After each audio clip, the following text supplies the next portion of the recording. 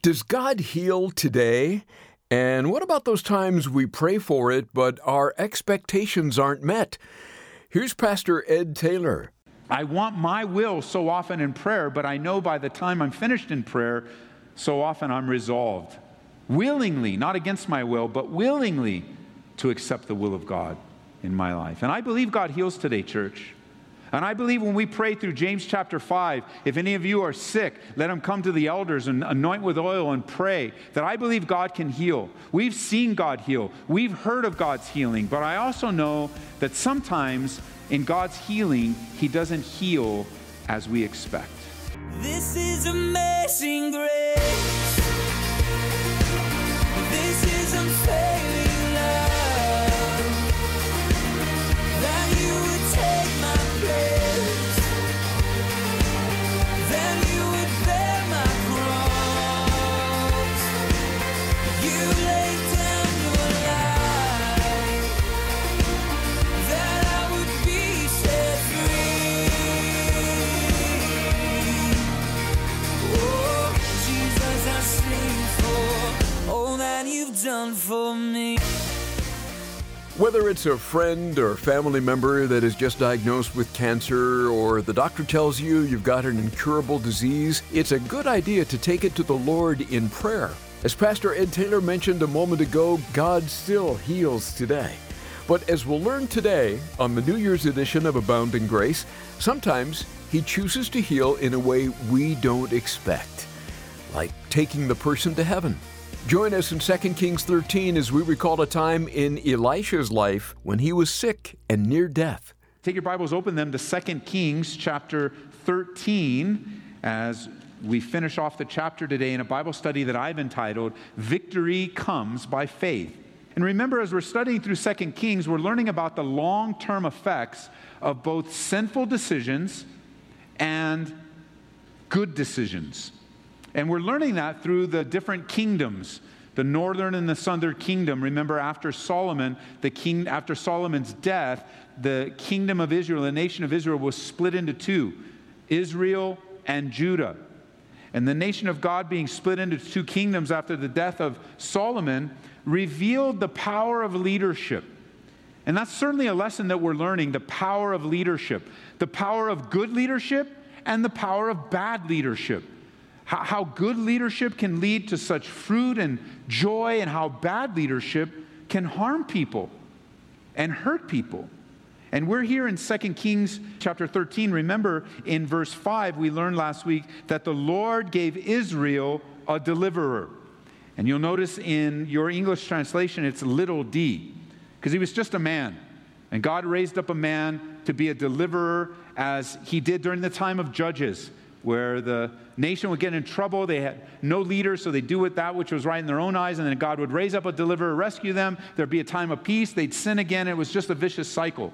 Well, we also see now that the cycle was continuing, because it's not just an issue with the nation of Israel. It's not just an issue in the book of Judges. It's an issue in our own hearts that's untethered to the Holy Spirit. We'll do the same thing. And we'll follow the same pattern. And God will be faithful to send us the deliverer, not little d, but in our study last time we learned capital D, that the true deliverer is Jesus Christ, the one who died for our sins.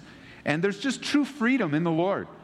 A true freedom, what the book of Galatians chapter 5 verse 1 says, and I like how the NIV, and I think we sing it this way actually in one of our songs. In Galatians chapter 5 verse 1 it says, "It is for freedom that Christ has set us free. So stand firm then, and don't let yourselves be burdened again by a yoke of slavery." So if you weren't here last time, be sure to pick up the study, because it really goes well with the rest of the chapter now in verse 14 where we left off. Elisha had become sick with the illness of which he would die. And Joash, the king of Israel, came down to him and wept over his face and said, "Oh, my father, the chariots of Israel and their horsemen." And Elisha said to him, "Take a bow and some arrows." So he took himself a bow and some arrows. And then he said to the king of Israel, "Put your hand on the bow." And so he put his hand on it, and Elisha put his hands on the king's hands. And he said, "Open the east window." And he opened it. And Elisha said, "Shoot." And he shot. And he said, "The arrow of the Lord's deliverance and the arrow of deliverance from Syria for you must strike the Syrians at Aphek until you have destroyed them. Verse 18. And then he said, take the arrows. And so he took them. And he said to the king of Israel, strike the ground. So he struck 3 times and stopped.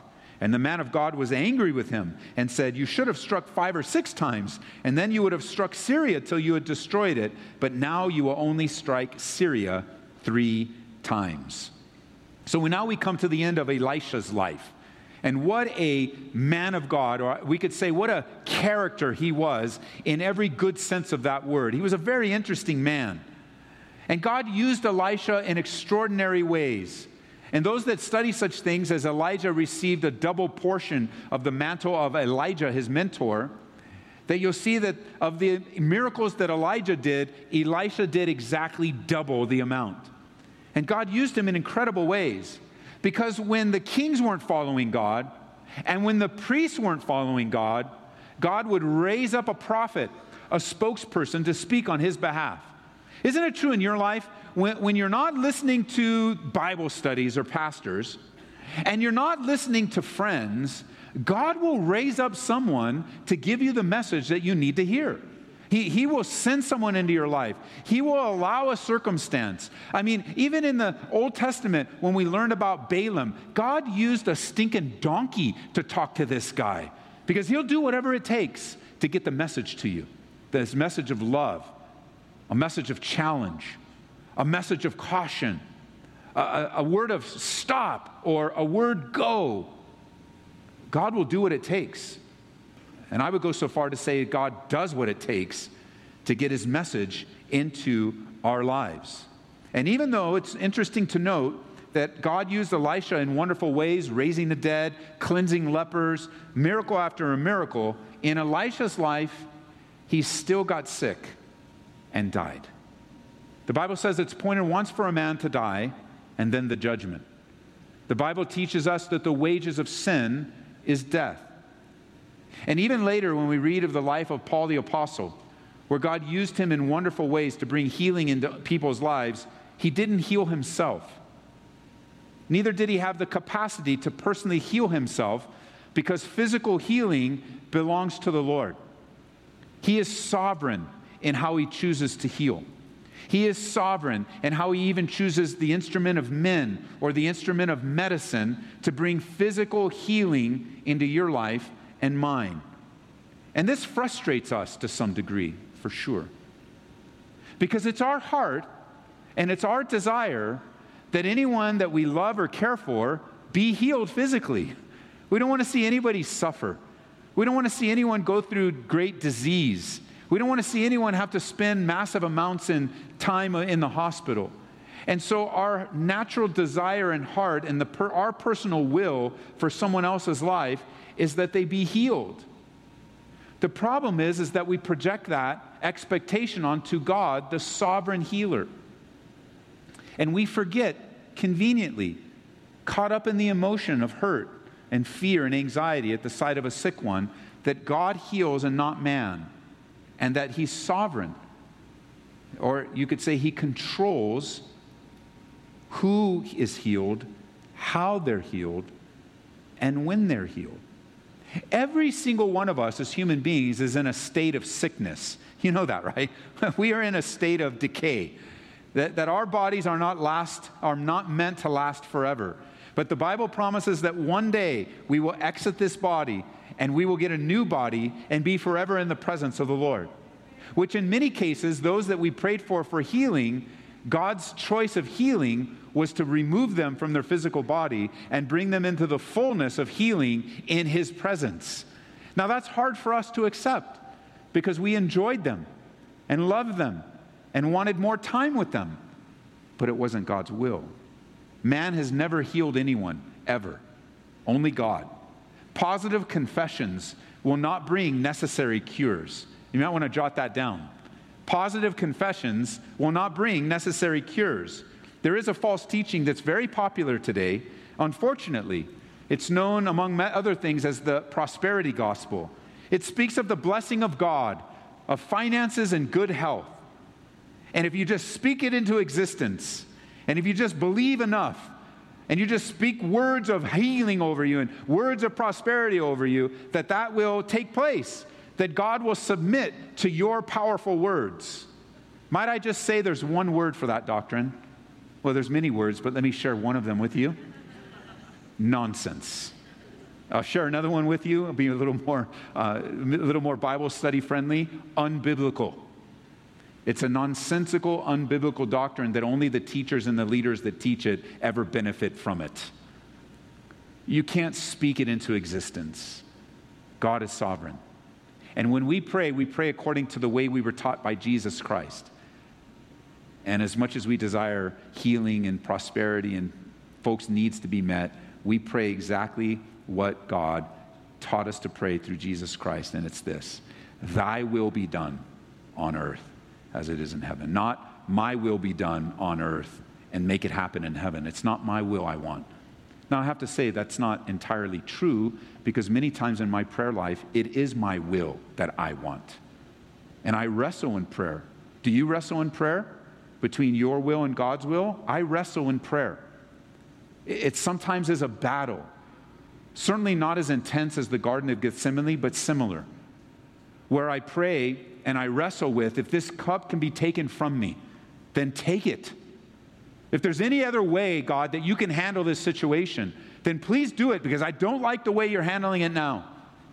And I want my will so often in prayer, but I know by the time I'm finished in prayer, so often I'm resolved, willingly, not against my will, but willingly to accept the will of God in my life. And I believe God heals today, church. And I believe when we pray through James chapter 5, if any of you are sick, let them come to the elders and anoint with oil and pray, that I believe God can heal. We've seen God heal. We've heard of God's healing. But I also know that sometimes in God's healing, He doesn't heal as we expect. I think back to a time personally in my own life when my son was very sick. And in some cases, they were saying beyond the help of doctors, where we prayed 24 hours a day, 7 days a week. We were at his side, my wife and I and other friends and people that loved us and loved my son, my family. We would all do shifts in the hospital, and different people would be showing up at different times, and sometimes they'd make it into the room, sometimes they'd be stuck at the waiting room, sometimes there'd be a word not to let any of us in, and we didn't listen. We were going to be at the side of our son, and we desperately prayed for his healing and believed in every millisecond of every single prayer that God could work and that God would work. That if we waited long enough, He would awake my son out of his coma. We believed that. And through God's sovereignty and what He allowed to happen, my son was healed by going home. And it dealt a desperate death blow to everything that I was in my walk with the Lord. And it caused me to doubt, and it caused me to be discouraged, and it caused me all sorts of emotions and feelings that I had never even felt before. And now looking back after 5 years and looking back at the various ways that God has used my son's life, because my son, he's not dead, he's alive. You know that? He's in the presence of the Lord. He's waiting for us, knowing that we'll be with Him soon. And seeing through my son's life and recognizing of all the wonderful years that we enjoyed with him and all the wonderful testimonies, even as we were in Austria recently, serving missionaries, and many of which we never met before. We met 3 different people who went to school with my son over at Calvary Chapel and Bible College. And they began to share with us stories that we'd never heard before, and wonderful testimonies of this young man's character and how God used him. And one of the things that was really a blessing to me is that he had the ability to be friends with everybody. And it was described as, with all the different cliques and everything that was going on, Eddie was able to stay above all of that and be able to serve and love everybody. And I thought that was such a great testimony that God would take me 6,000 miles to hear at that time in my life. And it just sowed seeds of righteousness and hope into my heart, that when I begin to doubt that why God would allow such a tragedy, when I begin to doubt why some of the decisions were not placed in our hands but in someone else's hands, when I begin to doubt all of the things that come up with emotion, that the Lord would say, no, I've got your back. I've got people all over this world that can speak encouragement into your life, that can speak truth into your life. And so while we desperately desire healing, we recognize that every one of us will die of our last sickness. with the exception of the generation that won't die, which is the generation I wish to be a part of, the rapture of the church, with that exception, the general rule is all of us will be out of this body and in the presence of the Lord. Now, everybody listening to me is at a different stage in that. Some people are eagerly awaiting to be delivered from this body of death. But it's a difficulty, isn't it? It's a tension in our lives, because I think every true believer has a heart to be in the presence of the Lord, and yet we wrestle with, but wait a minute, Lord, I haven't experienced this yet. And like some of you singles, you're like, oh, I can't wait for the rapture, but let me get married first. And that's not a bad desire. It's just tension. It's not bad for you to think that way. It's just the reality of life. It's the battle between the flesh and the spirit. It's a battle between that. I want to be with the Lord. I am ready to go, Paul says, and I'm paraphrasing. But to stay here is more needful for you. And so he accepted the will of God. It's important for us to recognize that Elisha did not heal himself, even though on many occasions God used him to bring healing. And so God doesn't always heal the way that we desire. And we see that in Elisha's life here. Now, the last time we really had any attention in our studies in Elisha was way back in chapter 9. And it's between chapter 9 and here in chapter 13, about 40 years has passed. So about 40 years of ministry is not accounted for biblically and written down for us by the Holy Spirit. It's a time of silence in his life. And even though it's silent in terms of what we know, Elisha was still at work in the land and the Lord was with him. And we just may have those times in our lives, church, where people really don't know what's going on. They really don't know what's happening. It seems to be silent, and yet God is still working in our lives. Because God never stops working. He's always working in and through us. And we may have those times in our lives where not a lot of people know what we're doing, or the spotlight may not be on us as it was before. But remember that the Lord is always with you. And it doesn't matter what people know about you. And it doesn't matter what you're doing behind, that whether it's in front of people or it's behind the scenes. As a matter of fact, I prefer for people not to know what I'm doing when I'm serving the Lord. I actually prefer that. Even though much of my ministry is up front and in front of you, and you see this part of it where I have the privilege of serving you, but I prefer for you not to know how many phone calls I made today, or what folks, even in the stories that I do share, I ask for permission so that they know ahead of time, because I prefer to just do my ministry as unto the Lord, so that whatever's done in secret, the Father knows about it, and I'm only worried about what the Father cares about, because that's the motto of Jesus. The motto of Jesus is that at the end of his life, he was able to say that I have done that which pleases the Father, not man. Because the more that you're able to do behind the scenes, and the more you're able to do for the Lord that nobody knows about, the less temptation you have toward being puffed up in pride, or taking the applause of men, or wanting the applause of men. And so I pretty much prefer, and many times, most of the times, when you as a church family, we model this as a church. When we sow a seed into a biblical, financial seed to bless somebody, we want to bless them in something that they need, or we help another church in town, or we help a missionary with something extra. We don't announce it.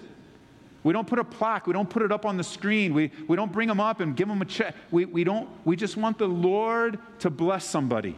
We don't want to be in the way. We don't want notoriety. I do share that you're a giving church, and I'll continue to share that. You're a giving church. You give to ministries around the world, not only personally, but as a church family. You invest in lives. You invest in ministries. You invest in other churches. You invest in church plants. You buy phones. You buy things for pastors that they need because they don't have the resources. You help buy books for kids and it is beyond what even could be announced. You're sitting by generous people right now that give generously unto the work of the Lord. You're sitting around people that give enormous amounts of money to the work of the ministry through the church here, through Grace FM. But you're not going to see a little you're not going to see a little thing on the back of the chair. This chair provided by so and so family. And we're not going to put it. Paint on the wall. The biggest giver this week is, and put it up on the wall. We're going to point people to the Lord. And so whatever you do in word and deed, the Bible says, do it as unto the Lord. Don't do it to be recognized. Don't do it even for the good feeling that you get when you give. Do it because you have the good feeling of what? Pleasing and obeying God. Train yourself to do that. Because if you train yourself to do things for the applause of men, it will ruin your life. It will ruin you. Because not only is the applause of men fleeting, it is a poor substitute for the applause of heaven. And you don't want your rewards here on earth, where moth and rust can eat it up and destroy it. You want to lay up what? For yourselves treasures in heaven, awaiting you and me. And Elisha, even though it was a silent time, it's okay. Sometimes it's even better to be in those silent times. You've been listening to Pastor Ed Taylor on Abounding Grace. His message today is called Victory Comes by Faith.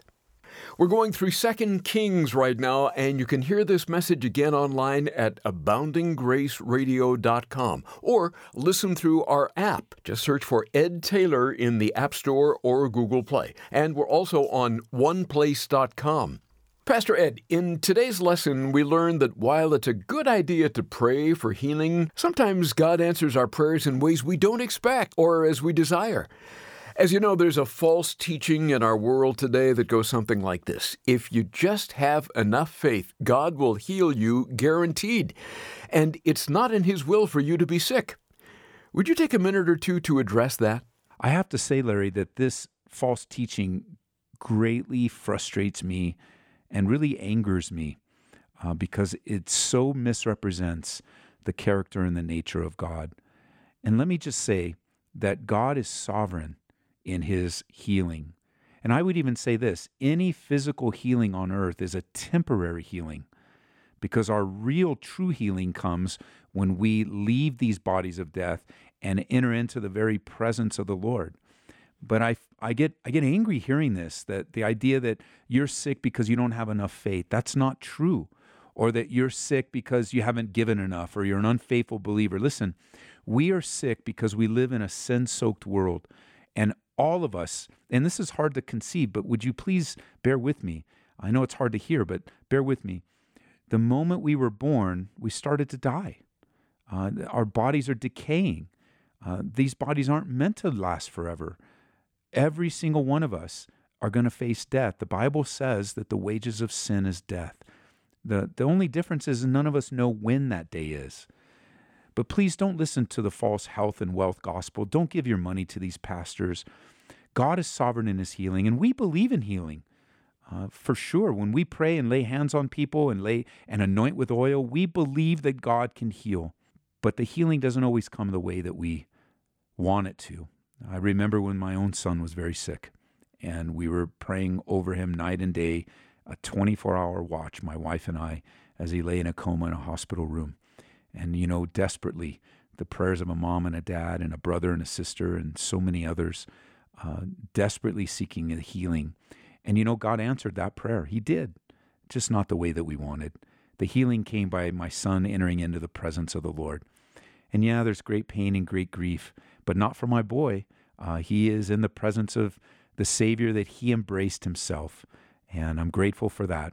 But listen, God doesn't always answer the way that we think He will, but He always answers according to His sovereign purposes. So trust Him and don't listen to the false teachings of the prosperity gospel, all right? Thanks, Larry.